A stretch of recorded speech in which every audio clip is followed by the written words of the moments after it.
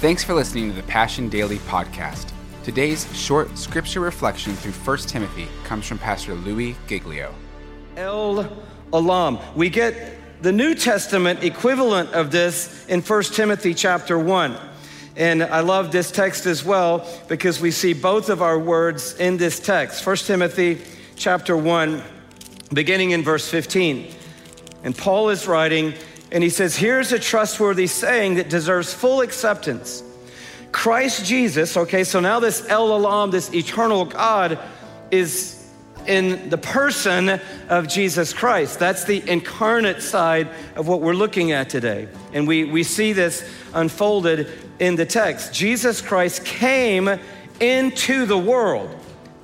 Why? To save sinners. Paul writing, of whom I am the worst. But for that very reason, I was shown mercy so that in me, the worst of sinners, Christ Jesus might display his unlimited patience as an example for those who would believe on him and receive eternal life. Praise break. We saw this in Timothy last week. Whenever Paul writes about El Olam becoming Emmanuel, the God who exists in eternity past and eternity future, stepping into time and space on a rescue mission for you and me, he stops and has a praise break. He never just reads this like he cracked open a spiritual fortune cookie and says, isn't it amazing that Christ came into the world to save sinners, among whom I am the worst?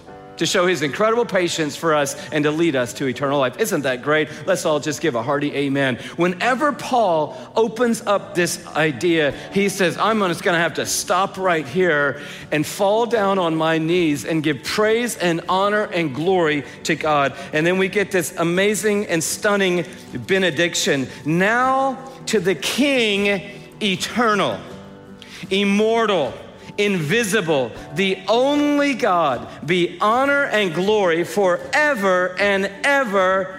Amen. Oh, and by the way, Timothy, my son, I'm giving you this instruction in keeping. He just goes right back to the letter. So what we want in our lives is a larger plate and a larger serving spoon so that we can put a larger God into the flow of our lives and our thinking. Why? Because it's going to produce something, a natural effect in us, an unplanned life of worship and adoration of God.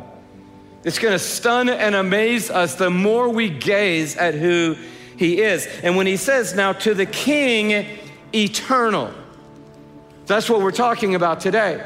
And we won't dig down into the Greek underneath this verse, but I did. And as I dug down into that word eternal, it really is saying there to the King of the ages. In ages there has the connotation of the eons. So of the King of the eons. And as I read down, dug down, and kept investigating, what I learned was this is the equivalent of a Hebrew word. And guess what the Hebrew word is that is the equivalent word to this word, King eternal. What do you think the Hebrew equivalent is? Olam. So everlasting, eternal God. Thanks for listening to today's Passion Daily podcast. For full messages, live gatherings, and worship videos, check out our YouTube channel and subscribe at youtube.com/PassionCityChurch1. And visit PassionCityChurch.com for more information on our locations and gathering times.